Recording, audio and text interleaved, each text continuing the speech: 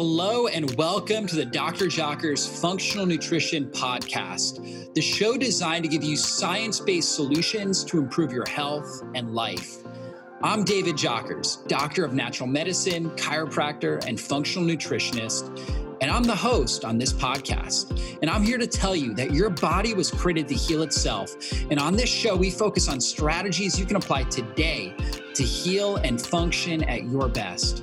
Thanks for spending time with me, and let's go into the show.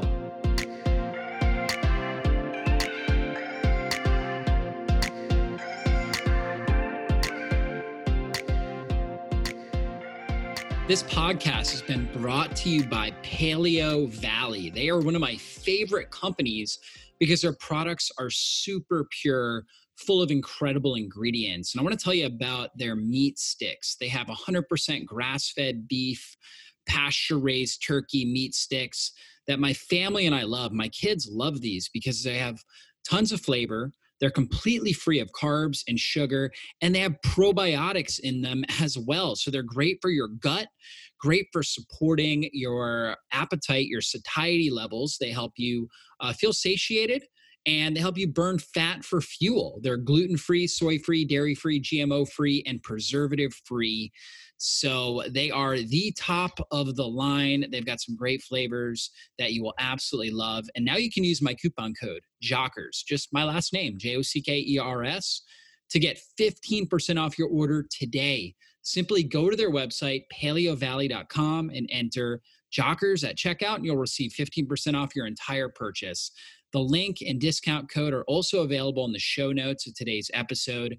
Once you try these meat sticks, you won't be able to get enough. I mean, my kids love these. My family loves these, and I know you will as well. So try them out, Paleo Valley, and I know you're going to love them.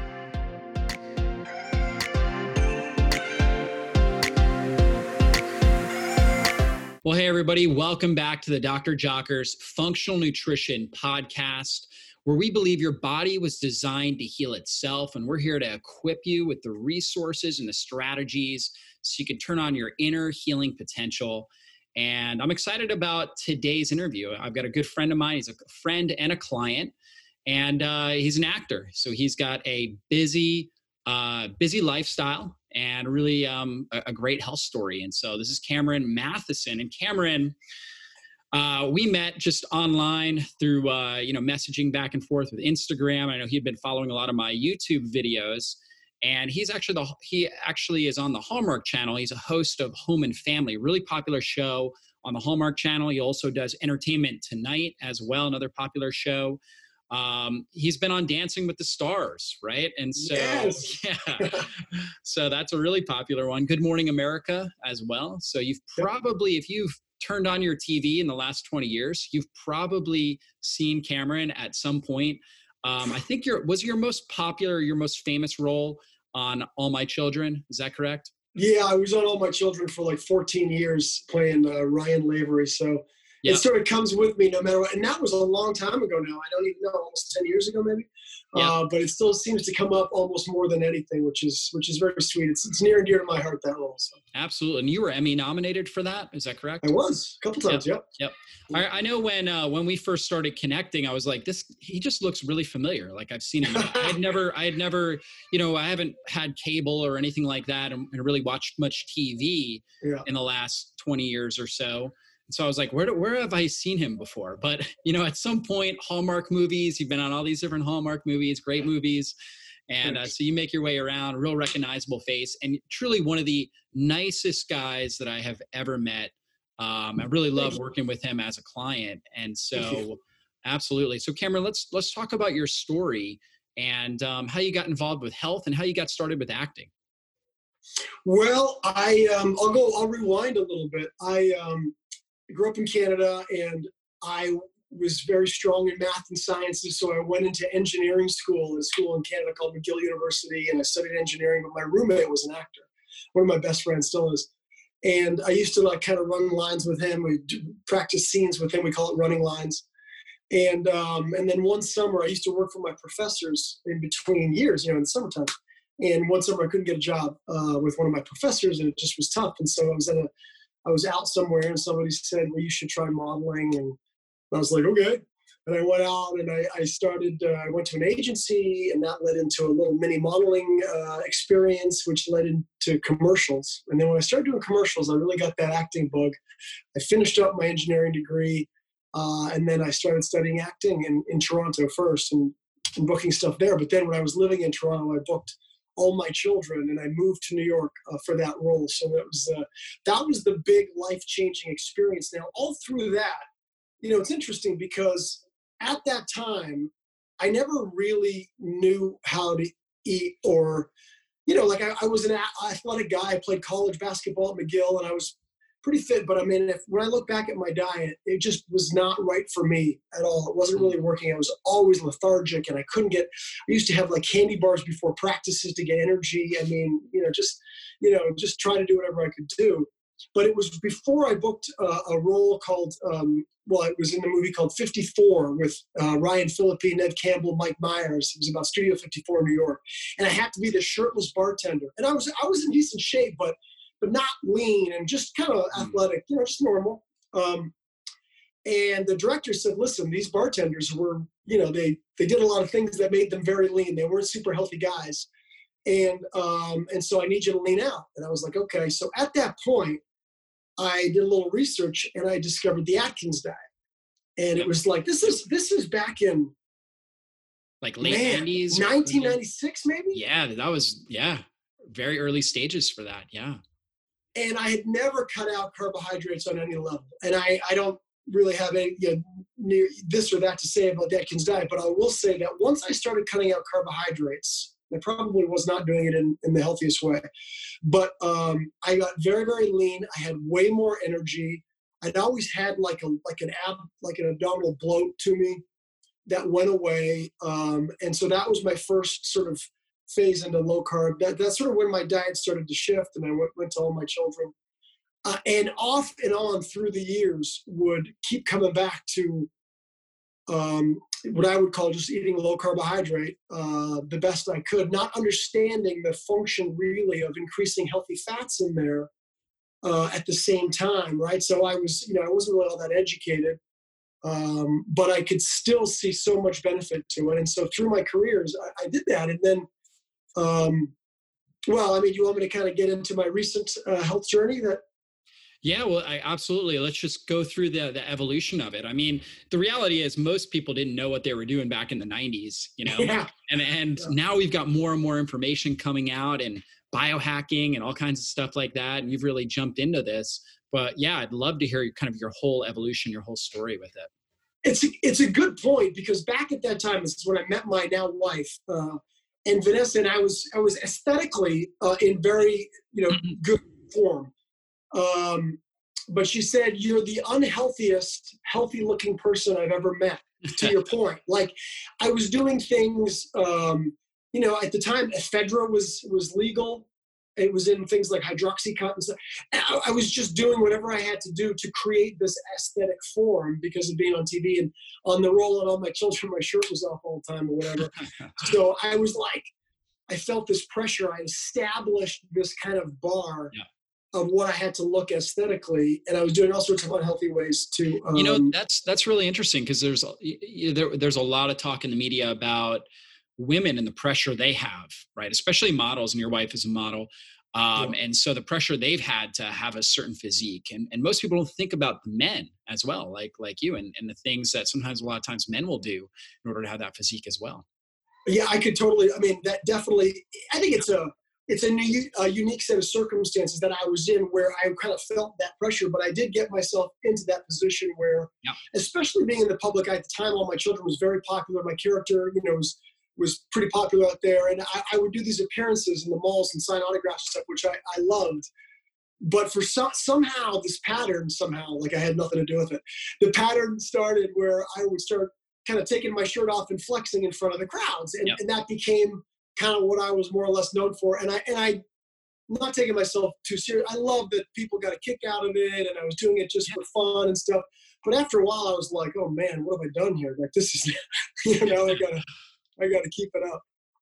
So that was really aesthetically based. Now through the years, I got a little bit older, had kids, and my diet would definitely be more all over the place. We were always pretty, getting good quality foods and things, but I wasn't necessarily eating for my body. I love what you said when you started saying that our bodies were designed to heal itself or something like that. Yeah. Like I was not thinking in that realm. I wasn't eating for my body in a way that I could tell was best for my body. Just healthy this or that. What I'd read was healthy, right?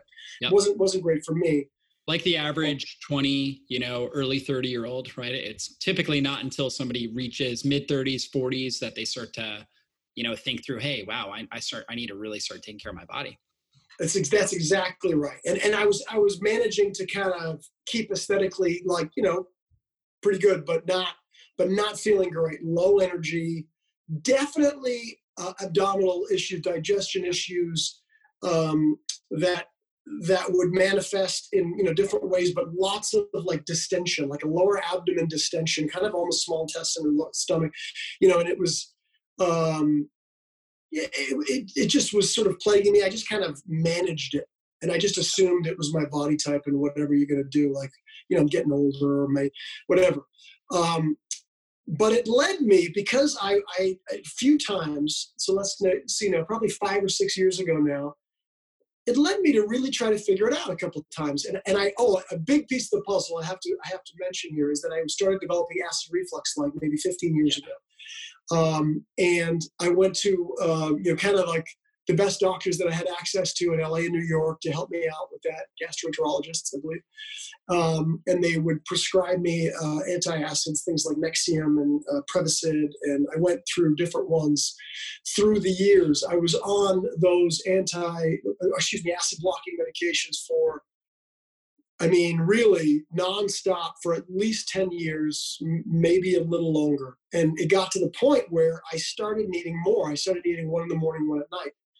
So being on this medication that in my mind was supposed to help me with my medical issue, and yet over time, the symptoms of my medical issue were getting worse. It didn't logically make sense to me. I was like, I don't understand. If I'm taking medication to help me, why is everything getting worse? Like my distension was worse. My acid reflux I couldn't go a few hours. Well, that's not true. I couldn't go a half a day without taking an antacid medication. Right? So I was really kind of dependent on this.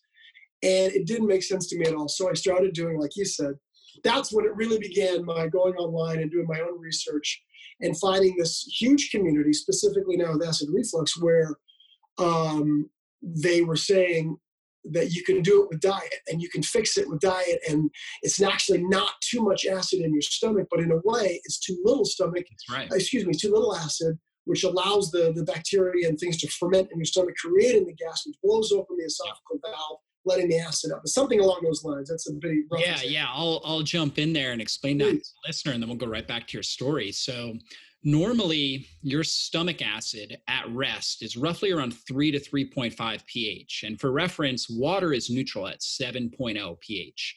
And if anybody remembers back to chemistry class, we know it's a really big jump to go from 7 to 3.0, somewhere in that range. And then when we eat meat, right, especially meat, or really protein in general, but particularly meat, we need to drop that acid down to around 1.5 to 2.2. So that's really energy demanding for our body to get the acid from 3 to 3.5 down to 1.5 to 2.2 in that range.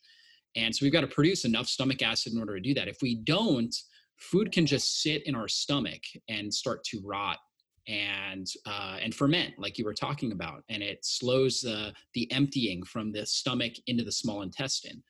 And so when you take an antacid, right? So for a lot of people, they just naturally have low stomach acid. And what's interesting, Cameron, is people with blue eyes. I was talking to a naturopath about this, and this has been in naturopathic medicine. They've talked about this for hundreds of years now. People with blue eyes are a lot higher rate of low stomach acid, right? So you've got blue eyes, I've got blue eyes, my wife does, right? And so all of us, and I take HCl, right? My wife does as well. Taking that extra stomach acid really, really helps. And so, but anyways, Basically, if we don't get enough stomach acid, food is just going to sit there and start to rot and putrefy, right? And then that gas is going to end up causing acid to jump up into the esophagus. And the esophagus can't handle even 3 to 3.5 pH, right? That's too much and it'll start to damage that tissue. So that's where supplementing with something like a betaine HCl can really help, or doing apple cider vinegar in water, or chewing on some bitters like fennel seed or ginger, right? So just even taking a little bit of ginger root, like an inch of ginger root, and chewing on that before a meal can help start to get your stomach acid produced, right? It actually activates part of your nervous system, your parasympathetic nervous system, which turns on the digestive juices. So that can really help. Taking some deep breaths before we eat can really help with turning on the digestive juices. And of course, you had a busy job, and we all grew up in the era of fast food, meaning not just the quality of food, but like eating fast, right? Just eating on the go, right? Yeah. So you're not going to be able to produce the digestive juices you need. And there's so many people out there. I mean, millions of people out there that are suffering with acid reflux that are not being treated properly. They're being given proton pump inhibitors, which stop the body's ability to produce acid. So they make it even worse, right? They never actually get rid of the underlying root cause. And so that's the big issue there. And that's how you were being treated. And that makes perfect sense, because it was getting worse, right? So that's exactly, I remember going to my doctor. So once I did my own little research, and then I went to my gastroenterologist, who's, I think he's one of the best in the Los Angeles area, who knows, and I said to him, so what do you think about, adjusting my diet and doing it that way? And he said, let me get this right. Trying to heal acid reflux with diet alone is like trying to empty the ocean with a bucket. Mm. And I was like, oh man, I was so gut punched. I remember that. Wow. But so I went along another, like, who knows how long on the pills. Because after he told me that, he's the authority. But eventually I did. It's funny you mentioned the ginger. I cut out all my, Prevacid or Nexium. Yep. And I started supplementing as per I was reading with HCl. And I would kind of do that little test to see how much I used. So I needed a lot of HCl before I even felt any kind of acidity. So it was several pills. And I was doing, lemon juice, lemon water. I was doing ginger, making my own ginger tea, really strong ginger tea on the stove, but also chewing on it and doing things like that. Within 3 days of doing that, I had no acid reflux. Yeah. So I'd been on that medication for like 11 years. Yep. And so I don't know what exactly had been done to my stomach, but I'm sure it wasn't great. Finally kind of sort of corrected that. And did you change your diet as well? Was there anything that you were eating that you saw was contributing? Because a lot of people also notice something like possibly gluten, right? Eating gluten or dairy or something like that. They oftentimes, a food sensitivity can also trigger acid reflux as well. Yeah, that's a huge point. Yeah, I went sort of to a low carbohydrate paleo diet. So at that time, it was more sort of a, scaled low carb paleo was how I was eating. No processed foods, best quality I could find. Like you say, no gluten, no grains, all of that. And that made a big difference too. I'm sure it was all the pieces of the puzzle. But the symptoms went away remarkably quickly, I thought. But over the years after that, I still noticed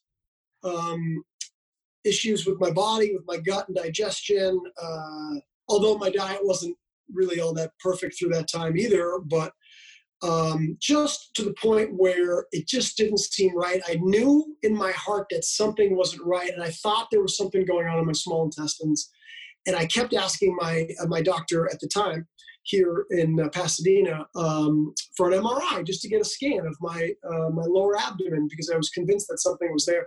And this went on for a while, and he genuinely, and he didn't say no, but he was like, I really don't think you need it. Why don't we try this? And why don't we try that? And we tried different things, and nothing really helped, almost at all, like supplements and diet adjustments. And so it turns out that eventually I did get the MRI. And it was from that MRI that he was correct. My small intestines, my stomach looked okay, but they found a tumor on my right kidney. I had kidney cancer, renal cell carcinoma, and likely the symptoms that I was experiencing were directly related to the situation. But at my heart, I still knew I mean, there was things like my white blood cell count was low, really low when it Yeah. shouldn't be, and then it came up, and there were just other signs and tests that I would be doing that didn't make sense to me. So I kind of persisted, got the MRI, kind of in a sense in my mind anyway, kind of fought for it, got it. Found out it was cancer. Had surgery, no chemo, no radiation. This was when I met you.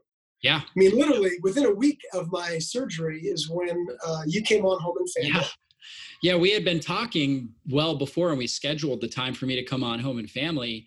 And then you found out, I think it was like a month or so before, because this was like 3 or 4 months before that when we scheduled it. That's And right. then you found out about a month before the show aired that you had the cancer. And then, of course, you got the surgery, right? And unfortunately, you weren't able to make it on the show, but I came over to your place afterwards. Yeah, it was so kind of you and Yeah. Angela to come over. For everybody watching this, my co-host on Home and Family is a fantastic woman named Debbie Matenopoulos. Yeah. And she told Dr. Jocker, she said, "You're like his Santa Claus." Like that's how I all That's of funny. the YouTube videos and the books and the things I've read about Yeah. you. I literally can't get enough of it all, and it's helped me so much. And so she told you that you're like my Santa Claus, which I love. Yeah, that's hilarious. Yep. And Debbie is great. I really enjoy doing the show with her. So I was going to say, so you got the surgery done, right? And then how was that recovery process? In the grand scheme of things, it went, really, really well. It was a lot slower than I thought. I Yeah. thought I was going to be able to recover and be on the show and interview. You remember that? Right. It was Yeah, like, exactly. it was like a week later, and everybody's like, I don't think that's going to happen. But yes, the recovery, the immediate recovery was slow. Of course, it was, major surgery, but I feel so much better. Now, with that said, for whatever reason, I guess maybe part of my mind felt like, I'm so careful about the way I eat, and I still got cancer. So, maybe I don't need to stick, to the strict diet that I'm known for. Because of that, it still didn't work very well. But the doctors. So people say the doctors flat out told me that it's likely the fact that I was so careful with the way I eat, maybe not all the time, but I was so careful about the way I eat that it likely prevented it. Low sugar, low carbohydrate prevented the cancer from growing and spreading. So it was contained in my kidney. It didn't get into my lymph nodes. It didn't get into my lungs, things that it can typically go to. And it was likely growing slowly for around 8 years, I think, approximately. Yeah. So my healthy lifestyle did really, in a sense, save my life in many ways. And even though after the surgery, I kind of was still eating not great for my body. And that's when we checked in, and you kept trying to encourage me and give me ideas and things the way to follow, until finally in the last really 2 months, I've been back on track. Super low carbohydrate keto, like, Yep. Like very, very low. And I feel almost like I'm in my 20s again. So much energy. My body fat, I've gotten leaner, but one of my goals is not to kind of lose size because I'm on camera. I don't want to get all, I don't know. I always feel like super low carbohydrate, it forces you to get super lean. And I'm sure for some people you can adjust it so that if that is your goal to lose a lot of weight, I'm sure that's a good way to do it. For me, that's not my goal. And I was able to go super low carbohydrate the last 2 months, increase my strength, and go down in body fat. And my weight, according to the scale, is around the same, which is shocking to me. So, but most importantly, feel great. My digestion is fantastic. I'm doing the intermittent fasting as well, and just so many benefits. I'm not even, but more mental clarity, better sleep. I wake up feeling more energetic. I'm still probably drinking a little bit too much black coffee, but I'm working on that. Yeah. And I know when we ran labs too, we also saw a high level of toxins, right? So environmental toxins we found in very, very high levels in your system. And so, you're as fit a person, like you just look like you're super healthy, obviously, you look amazing. And you're what, in your early 50s now, right? Yeah. 50, look absolutely amazing. Like, best looking early 50-year-old man you're going to find. But yet you had cancer. And this is something that we all need to realize, is that we're being exposed to toxins on a regular basis. And, you obviously were fit, exercising regularly. And for, the last however many years you've been eating healthy, but you had this cumulative toxic exposure. And so that was certainly a factor. I know we did a lot of work on detox to help basically get a lot of this stuff out of the system. I think that's obviously played a big role. And then also, I know you were eating, even though you're eating really healthy, a lot of people don't realize this, that the average person is actually eating something like 6 to 10 meals a day.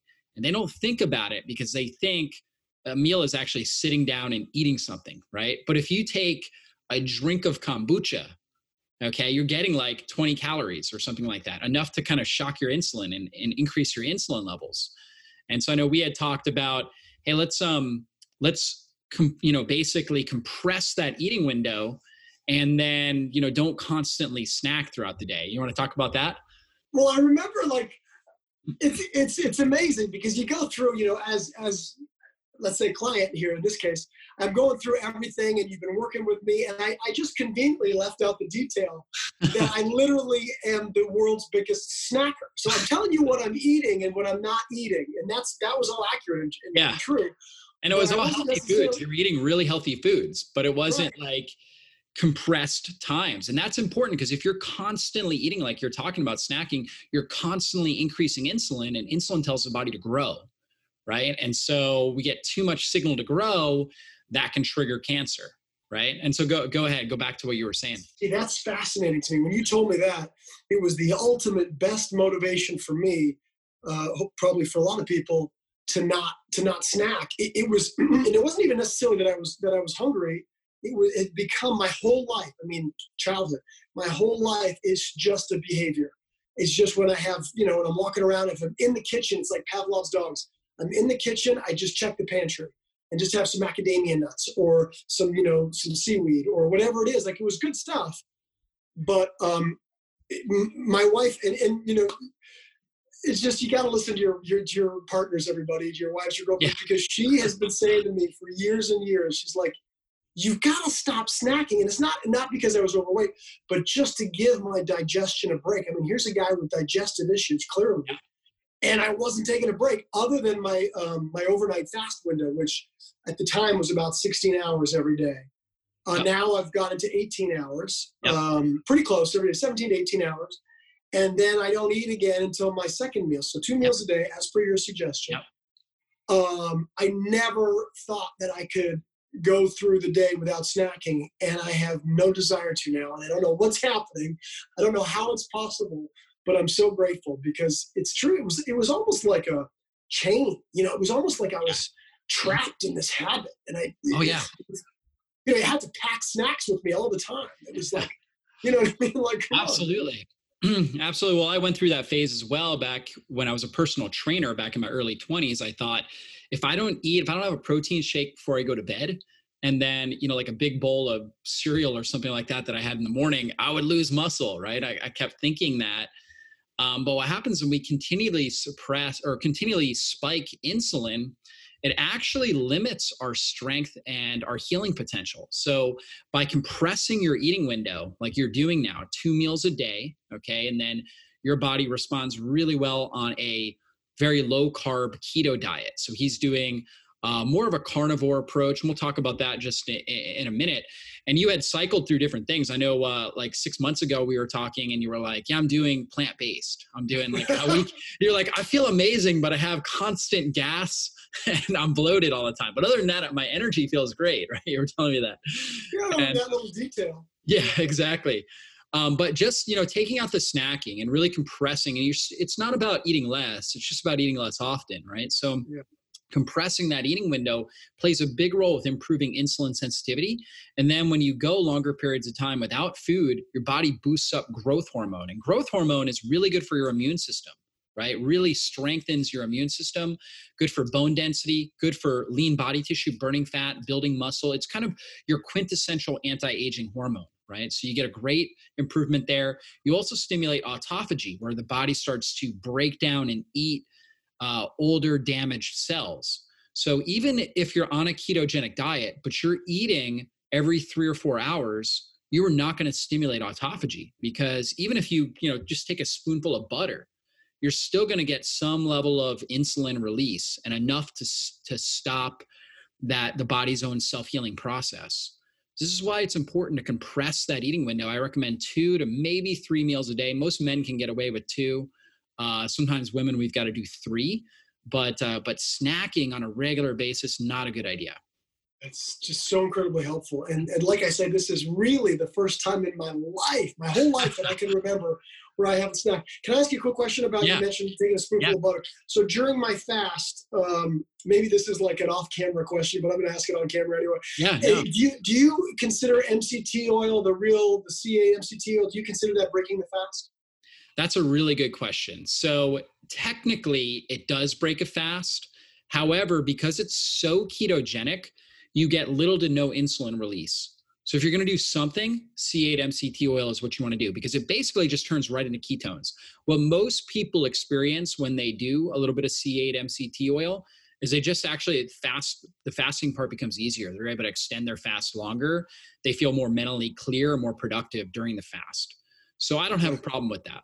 Yeah, but if you were to do a typical bulletproof coffee where you put in the butter, butter will, even though it's just plain fat, because it's a longer chain fat, it takes longer to digest. It's not quite as quick to turn into ketones. You will get more of an insulin release, which can inhibit that autophagy. Gotcha. Okay, great. That's good to know. Yeah. I mean, I don't always do it, but sometimes I. Yeah. Yeah, you can experiment, see how you feel, doing that versus not doing it. See if it's making a difference for you. At the same time, the exogenous ketones are a good thing to do during a fast too, and that doesn't technically spike the insulin either? Correct. I mean, if it's just straight exogenous ketones, not a bad idea either. What I'd like to do is get the body, and it depends on the individual. So if you're having a relaxed morning, I would just do the fast. But if you've got, if you got to really perform that morning and you're not quite sure if you're going to be able to perform at your best if you're fasting, then take some exogenous ketones or C8 MCT oil. Does that make sense? Right. Yeah, perfect. Yeah. That's correct. So don't get in the habit of it, but just use it if you feel like you might need it. Great. Exactly, because it can provide that performance benefit, whether it inhibits autophagy, because both of those have some level of calories in them. There's going to be some compromise when it comes to autophagy, So you got to weigh it out. Do I get enough performance benefits, from this? Is it really moving the needle for me? Or is it something I can, I'm not really noticing the benefit from, and I don't really need to use it, so I get the full benefits of the autophagy. Nice. What I find is that for me, it's a pretty moderate increase in benefit. It's not night and day for me at all. Hey guys, I just wanted to interrupt this podcast to tell you about one of my favorite food products. I mean, if you're out there and you're looking for healthy snack options or, really healthy food, sometimes it can be hard to find a gut-friendly, gluten-free snack option. And that's why you need to know about Paleo Valley. They're 100% grass-fed beef and 100% pasture-raised turkey meat sticks are not only loaded with delicious flavor, but they are completely free of carbs and sugar. Such a great bioavailable protein snack to grab on the go. I oftentimes will eat them with meals too. Like if I eat a meal and I'm still a little bit hungry, feel like I need a little bit more protein and healthy fats, I go ahead and have them. They're gluten-free, they're soy-free, they're dairy-free, GMO-free, preservative-free. I mean, what's not to love about that? On top of that, they actually also have probiotics in them as well. So you're getting the protein, healthy fats, and you're getting probiotics, lots of key minerals and nutrients in there, and they taste amazing. And now you can use my coupon code, JOCKERS, just my last name, JOCKERS, to get 15% off your order today. Simply go to their website, paleovalley.com, and enter JOCKERS at checkout, and you'll receive 15% off your entire purchase. The link and discount code are also available in the show notes of today's episode. Once you try these meat sticks, you won't be able to get enough. My kids and I absolutely love them, and I know your family will too. So try them out today. Yeah. Yeah. So I think that's probably the biggest thing to measure out, right? Because and that's really where I want to go next. Also, is let's talk about kind of your normal schedule. Now, right now, as we're doing this interview, we're quarantined, right? And so this interview will be coming out in a few months. But right now, it's what, April 23rd or something like that. Yep. And so we're all quarantined at this point, and so your schedule's a little bit different. You don't have your home and family is not showing right now. But what's your normal schedule like? Just so, because a lot of people are interested in what that looks like for an actor. So yeah, since I've started in the hosting world and co-hosting Home and Family. So Home and Family is on Hallmark Channel 2 hours every day, Monday to Friday, and we shoot that Monday to Friday. Now, when I go off and I do Hallmark movies, I'll take a little leave of absence from Home and Family, and I'll go and do the Hallmark movies like on location somewhere.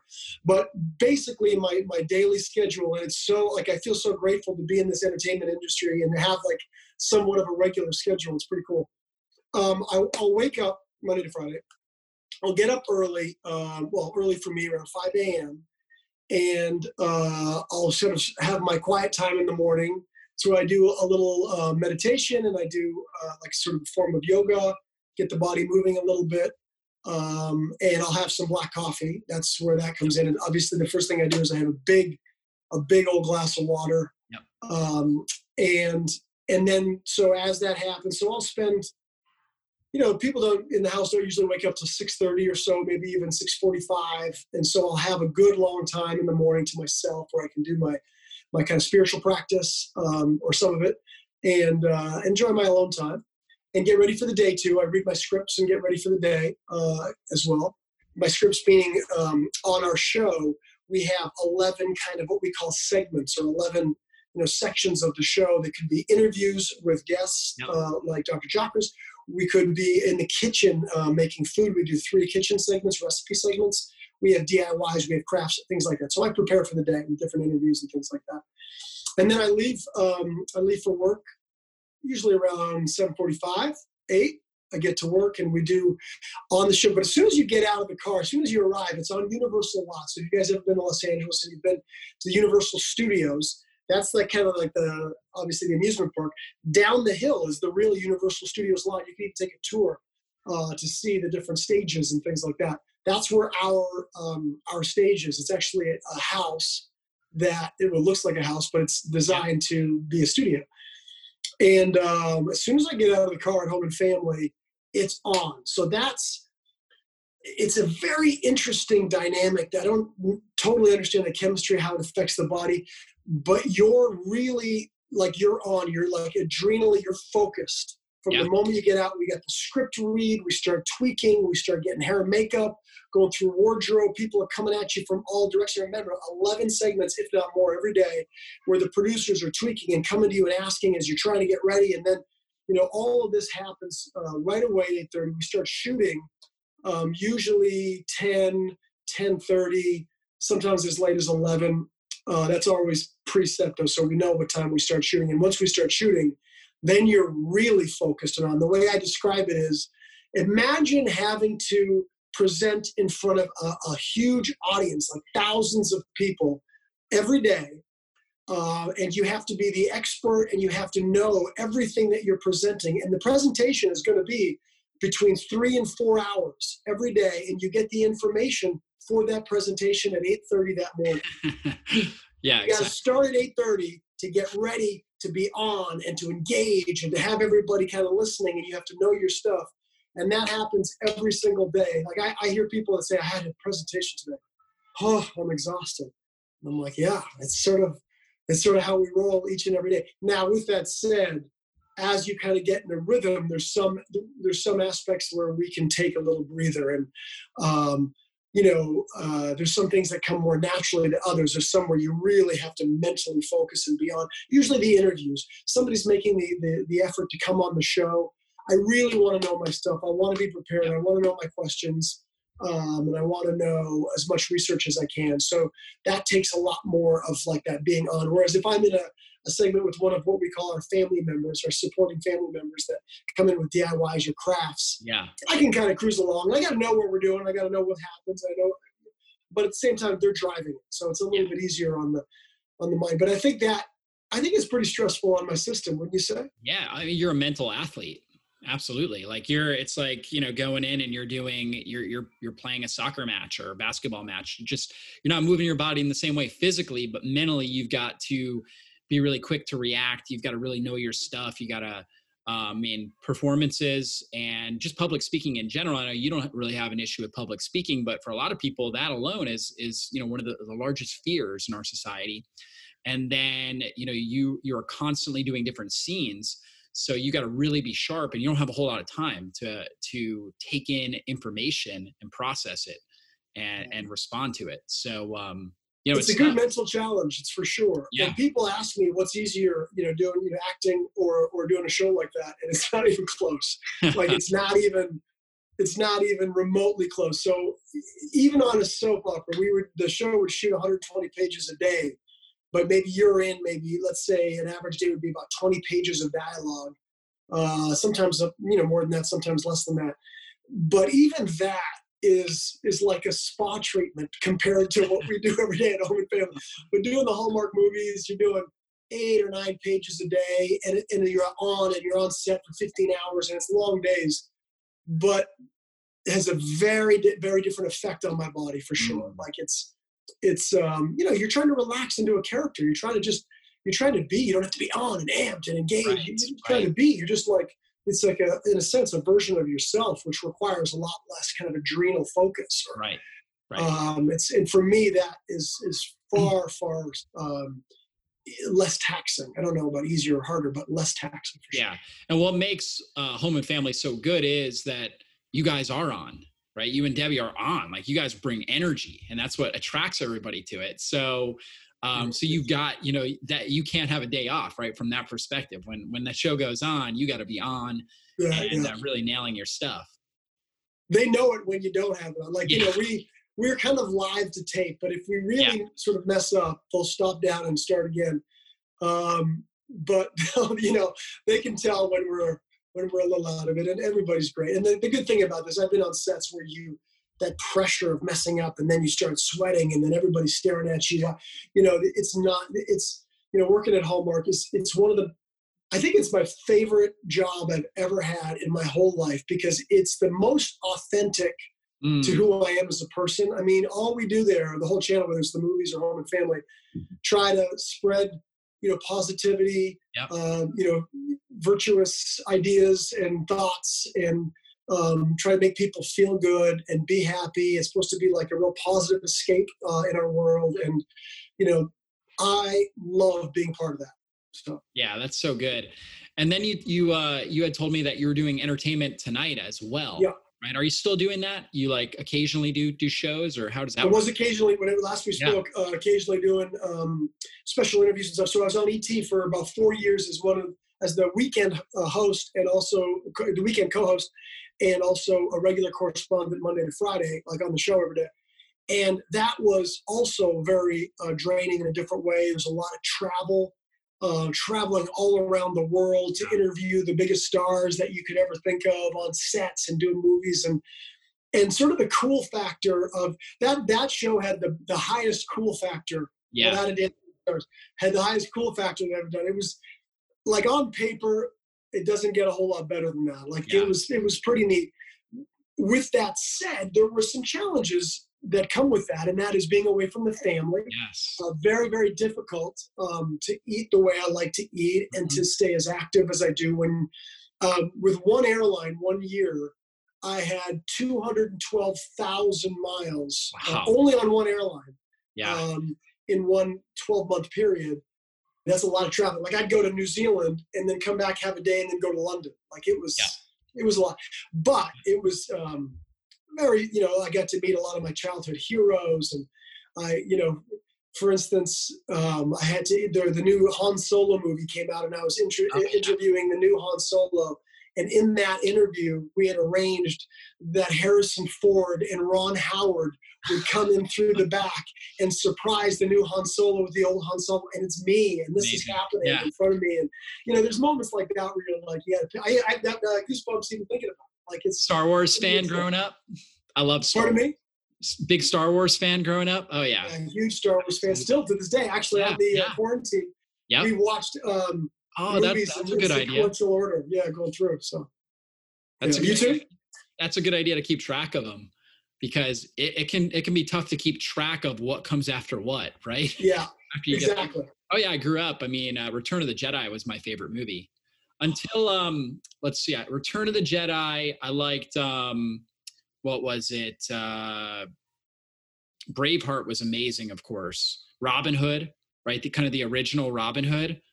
We have similar taste. Yeah. Oh yeah. Those amazing movies, right? So yeah. That's great. Yeah.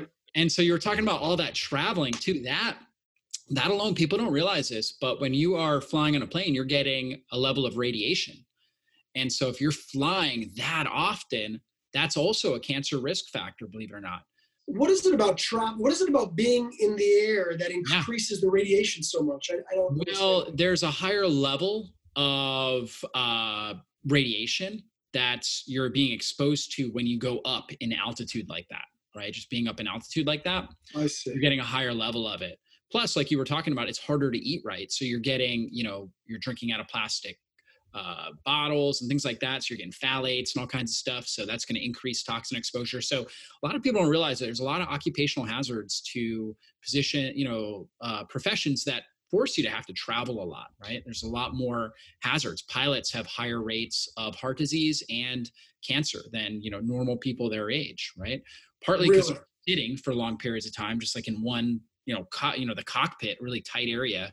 I think they're opening those up where they can kind of get up and stretch a little bit, but a lot of times they're just sitting. Plus, when you travel, I mean, just think about it. You're traveling to London.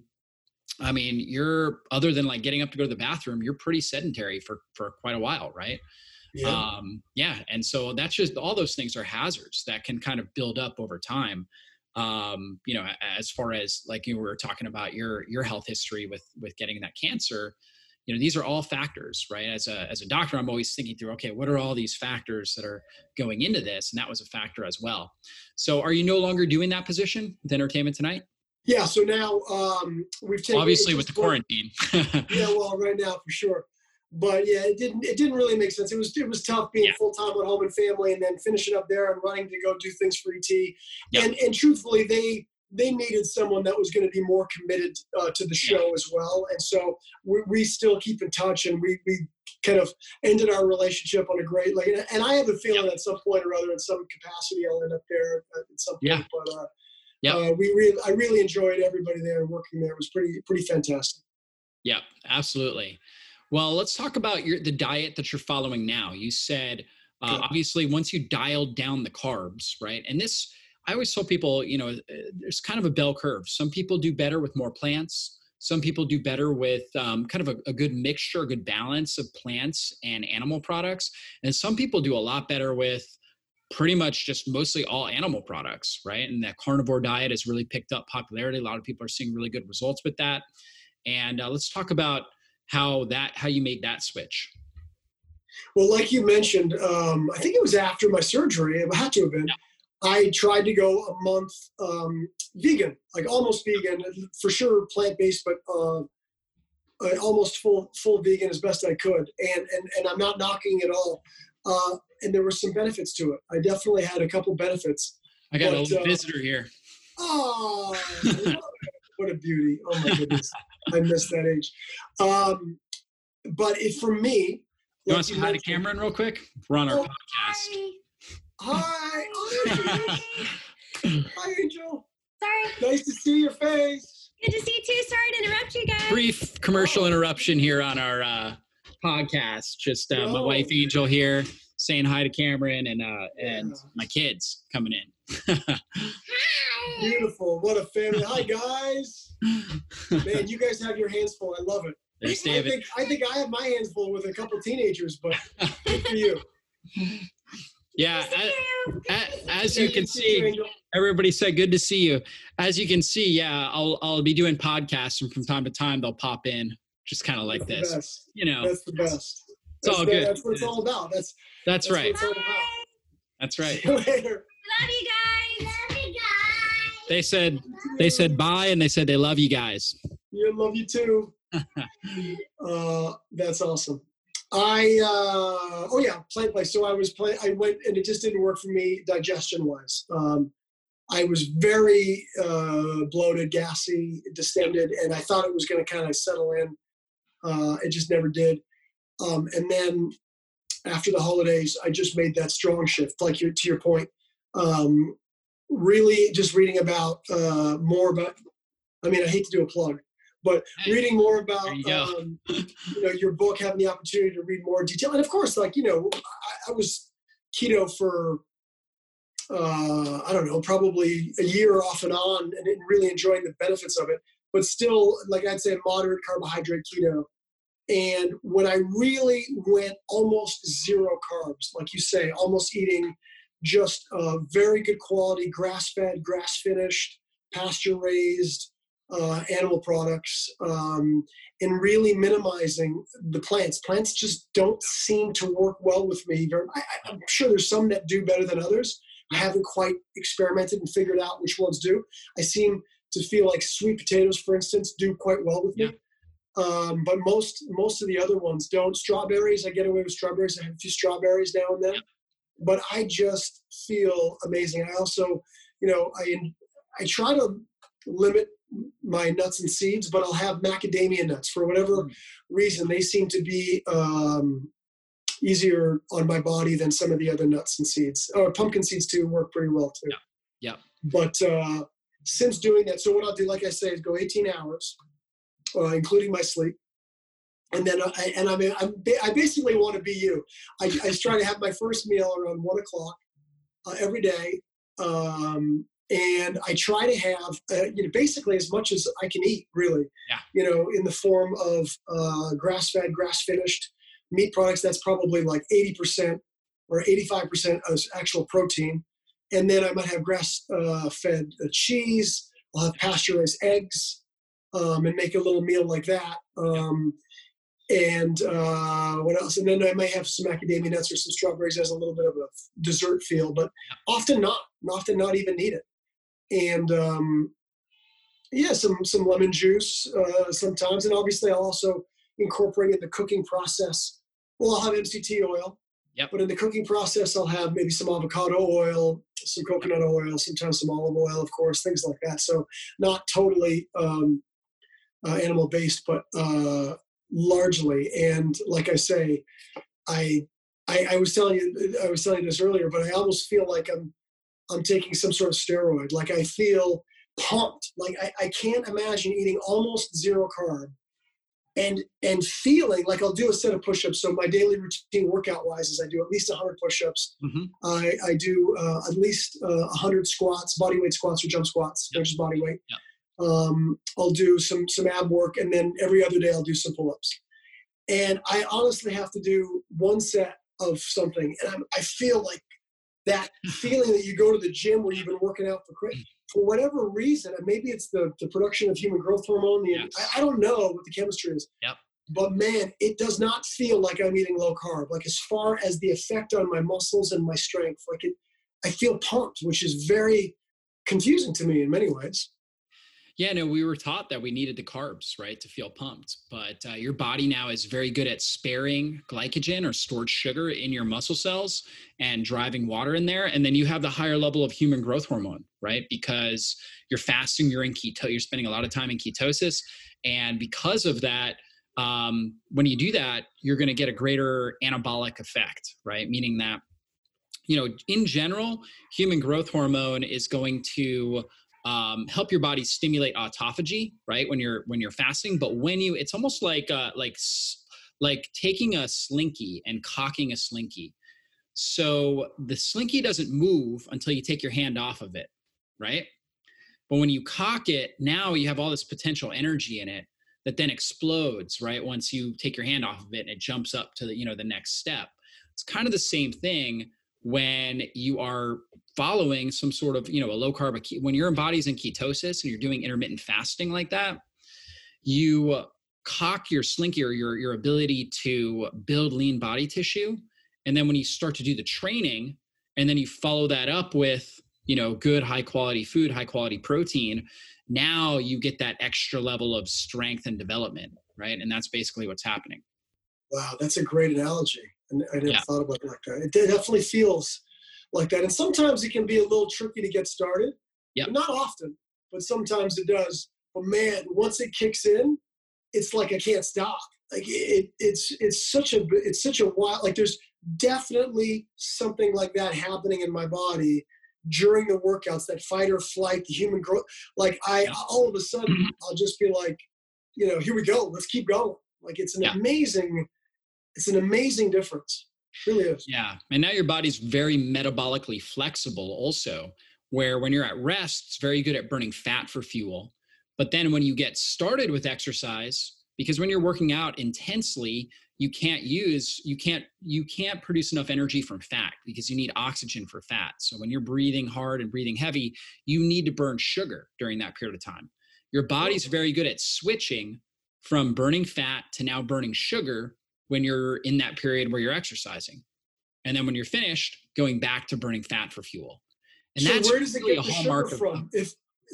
How does the sugar come about? So the sugar, your body stores sugar in your liver and in your muscles. Okay. It's going to store something around, 400 grams actually of sugar right in those areas, almost a day's worth of sugar in your muscles and in your liver. Now, if you're on a ketogenic diet, sometimes that will be a little bit less because your body says, I don't need quite as much sugar storage because it's good at burning fat between meals.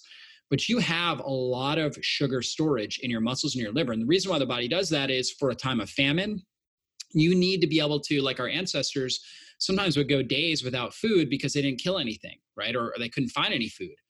They couldn't get weak and lazy, right? Like in order to kill an animal, right? Which, neither of us, I don't know if you've had that opportunity. I never have, right? But I would imagine in the wild, right? You need a lot of energy, right? To be able to track something down and whatnot. You need your sympathetic nervous system elevated. Your heart rate goes up, right? Hunters will talk about, their heart rate goes up, all this kind of stuff when they're getting ready to kill something. So it's kind of the same thing. You need to be able to have fight or flight, right? Even in a fasted state. Or let's say you're fasting and, a predator's chasing you or whatever it was that our ancestors had to deal with. Our body is really good at conserving that stored sugar. It wants to keep it in there for survival, for something related to survival. Now, when we start doing push-ups and pull-ups, the body doesn't really know if we are running away from a predator, trying to climb a tree or something like that, or we're just exercising because we want to be fit. The body doesn't know the difference. It just knows, hey, I've got a demand here that I need to address.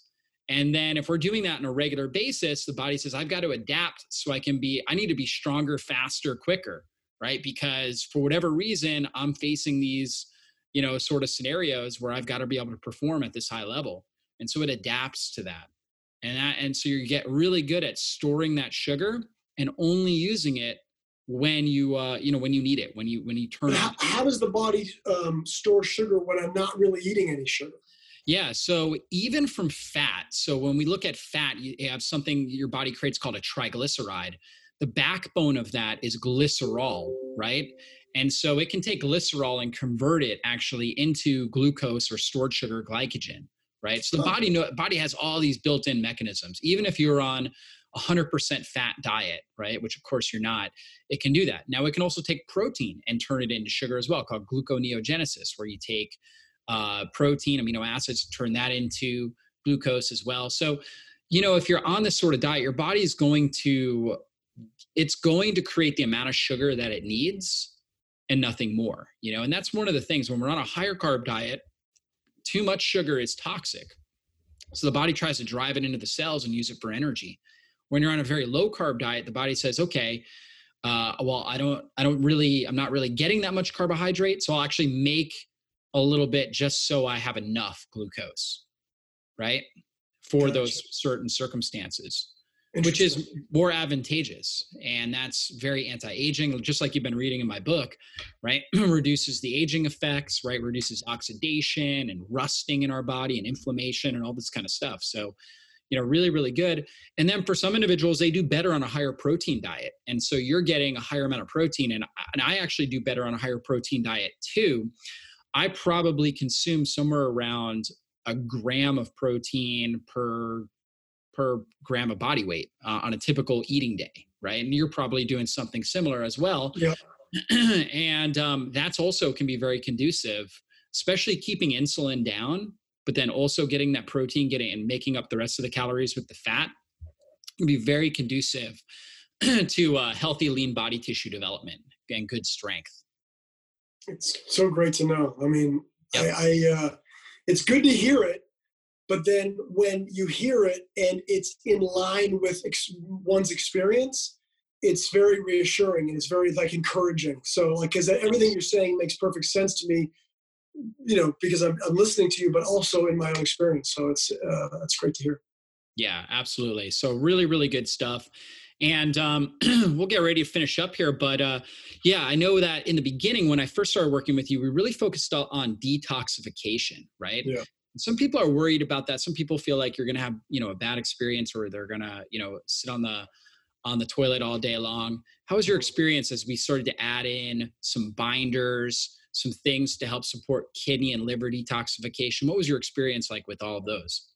Yeah, I feel, a lot of my experience with it is just a sense of peace of mind, knowing that I'm helping to kind of take some.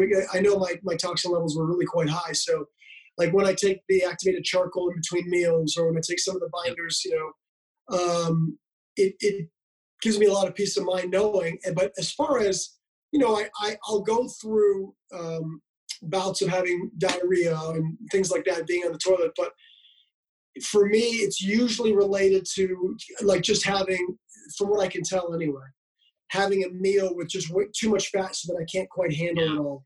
Yeah.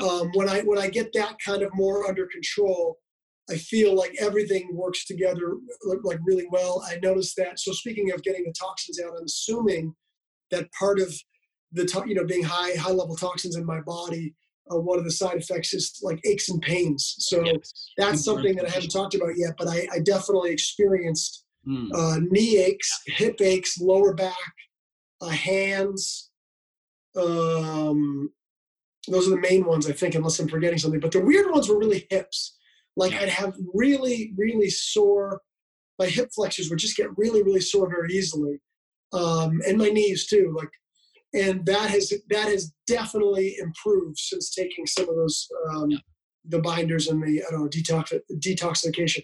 It hasn't gone away completely, but I'm being patient, and I'm also being realistic. But it's much, much better. Yeah, that's huge. And chronic joint pain, especially when it's multiple joints, is a definite sign of inflammation just overall in the body. And a lot of times, some level of silent autoimmunity, right? So a lot of times we have autoimmunity to our connective tissue.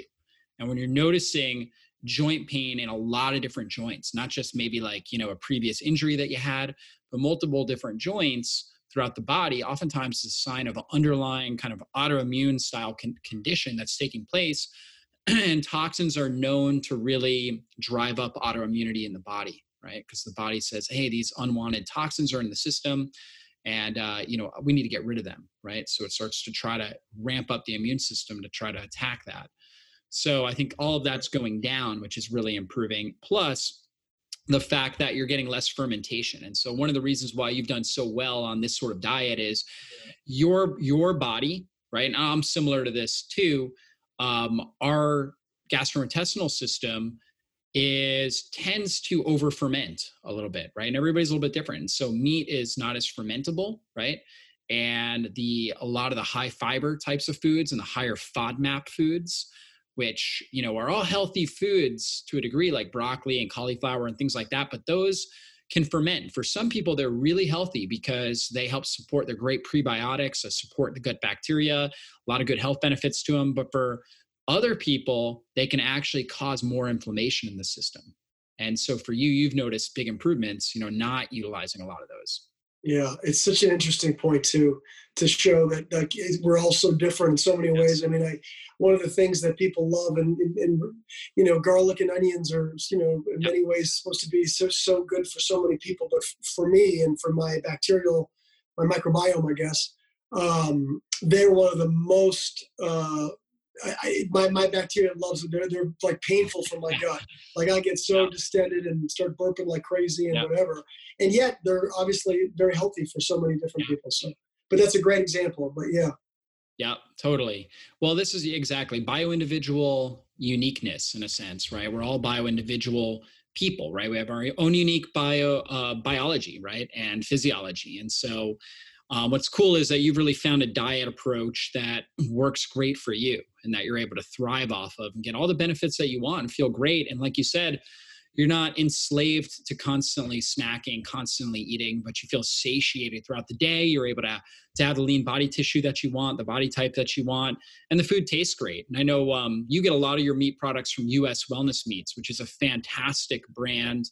We'll have a link below. You guys can check that out. But US Wellness Meats is one of those, they pretty much have like every kind of meat that you can imagine, like almost every cut.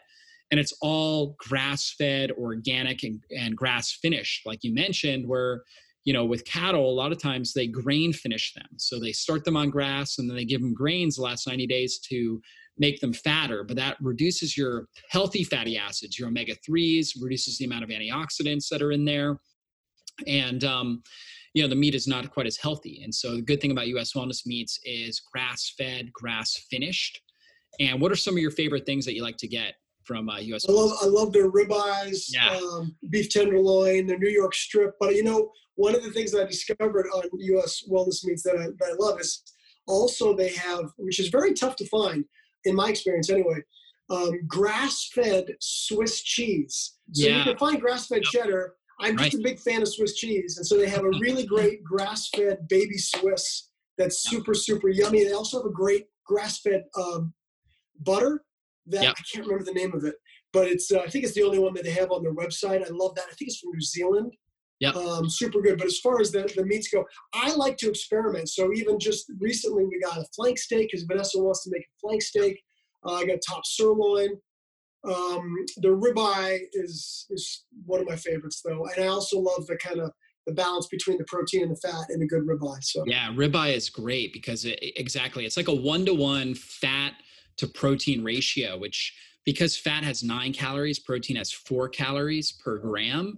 It's roughly something along the lines of like 60 to 65% of the calories coming from fat, 35 to 40% coming from protein. Right? If you cook it in, some sort of a healthy fat at the bottom, you might even get a little bit more fat. And that's a great ratio to have. Ribeyes they taste amazing as well. And then you're also a fan of the Paleo Valley beef sticks, right? Yeah. Paleo Valley beef sticks, the Paleo Valley powdered bone broth, the beef bone broth, the grass-fed, grass-finished. Bone broth, That's really, that just is incredibly rich. You almost taste the collagen or the gelatin in there, which I really appreciate. And then what else do I get from Paleo Valley? So organ complex. Oh, the organ. That's right. So I have a little trouble with the organ meats. I'm not gonna lie. Eating like I do, I'm trying to get as many vitamins and minerals from the great quality of food products. But I just feel better having some organ meats in there. I just can't quite. Just doesn't go with my palate. So the Paleo Valley, I do their organ complex. Is that what it is? Yeah, their organ complex. It's like a liver, I take 2 of those with every meal. Yep, which is really good. We just recently had beef liver, and actually the way my mom actually had prepared it, and she did a great job on it, believe it or not. But liver is so gamey, right? It really. You really need to marinate it, and there's kind of an art to cooking it because it's very, very gamey. And you compare that to a ribeye and the flavor of the ribeye, it's like, why would you ever want to eat the liver? But the nutrients are so good, right? The mitochondrial support nutrients that are in there. And that's why I told you the organ complex is great because it really balances it out. So we're getting a lot of our amino acids from muscle meat. We want to balance it out with the kind of amino acids we get from cartilage, like bone broth, for example, or collagen protein, and then also the nutrients that we get from the organs. And this is really how our ancestors did it. They would eat the entire animal. They cook the bones, all that kind of stuff. They wouldn't just eat the ribeye and that's it, right? So this is more ancestral, and that's kind of what we focus on here on the podcast is ancestral health, and that's what you're doing as far as getting all those things. So really good stuff. And we're a huge fan of Paleo Valley. They're a sponsor of our podcast here. So we love the folks over there at Paleo Valley. Really high quality stuff, and US Wellness Meats as well. Really high quality stuff. And that's key also. Remember we talked about with Cameron about his toxic load, right? He had a really high toxic load. And that was a definite contributing factor to him developing cancer, right? Healthy people in general don't develop cancer. So he looked healthy on the outside, but on the inside, he had a high toxic load. And so by consuming grass-fed, grass-finished products, those animal products are very low. They have very low toxic loads. And so he's consuming foods. And that's one of the big keys when it comes to reducing our toxic load, is to not consume as much, right? Breathe cleaner air, drink cleaner water, eat cleaner food. And so he's doing that obviously with the grass-fed, grass-finished animal products. And I know you also implemented the hydrogen water as well, right? So you got the hydrogen water in your house.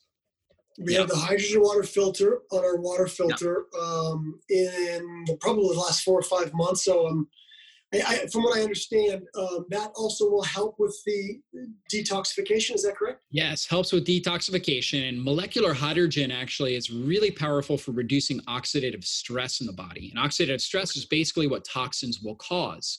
So it's helping neutralize damage that can be done by toxins that are in our system, right? So absolutely. And then water in general.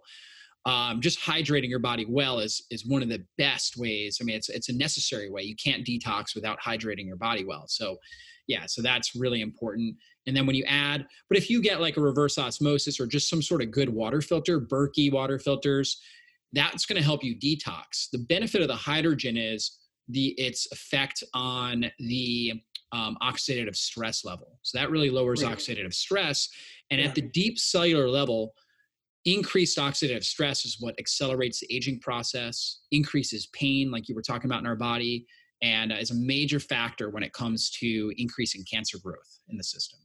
So, wow. Well, there you go. So I'm glad that I've got that going. Yes. You also, when you came over that day after my surgery, you also, I think I wonder if after being on the studio, so I work in entertainment, I've got an EMF mic pack on my body every day. We're surrounded by satellite dishes and things. That's my world that I work in. Then you came in where I live here in Altadena, and there's telephone. I mean, you're in LA. You're in a big city, and I'm sure people can relate to it everywhere with Wi-Fi and 5G and everything else around. And you helped me understand the toxicity of the EMF pollution. Yes. And the key products, the QI products that you encouraged me to get. And I've got the big one for the house. Yep. I've got a little tower for work.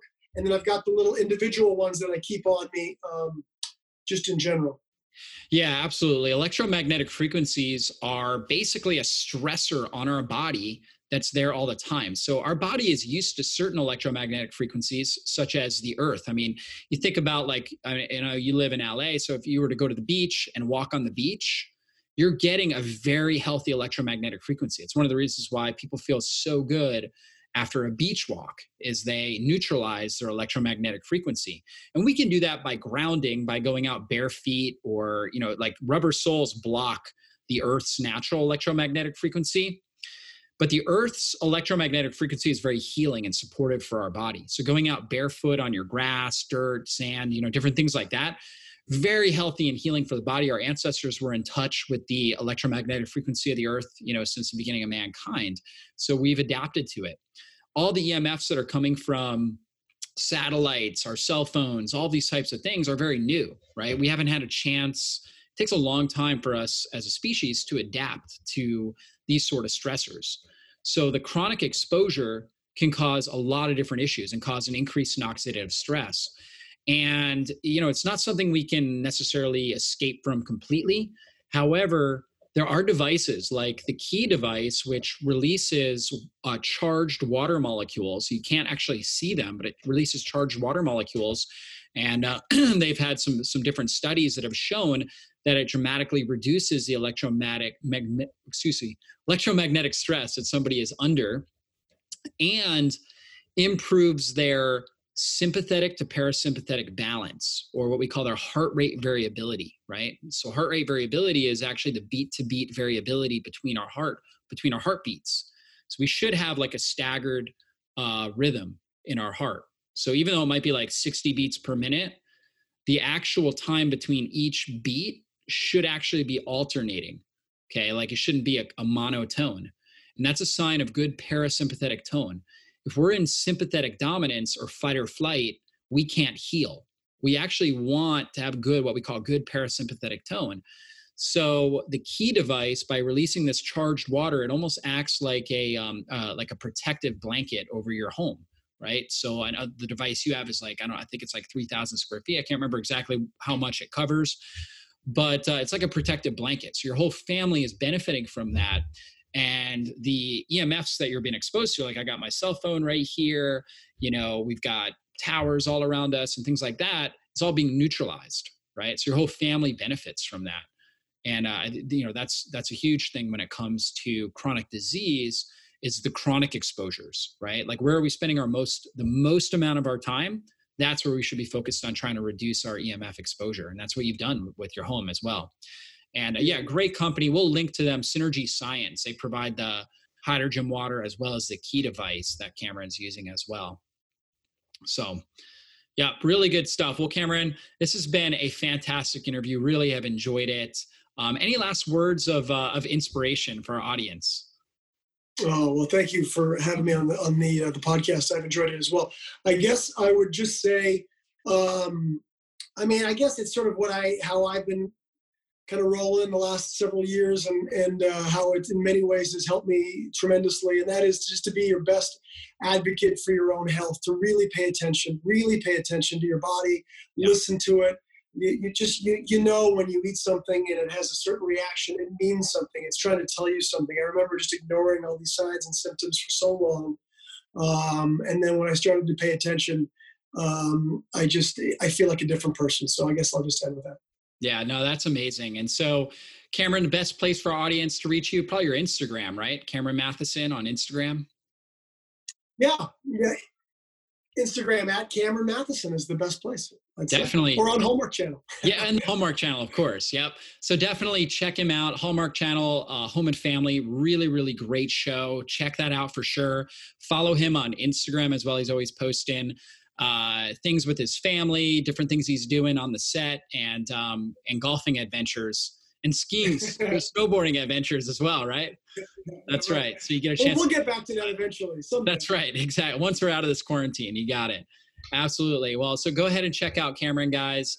And remember, you're more valuable than you think you are. So start taking action to improve your health and allow your body to do what it was created to do, which is heal and repair and allow you to thrive. We'll see you guys on a future podcast. Be blessed.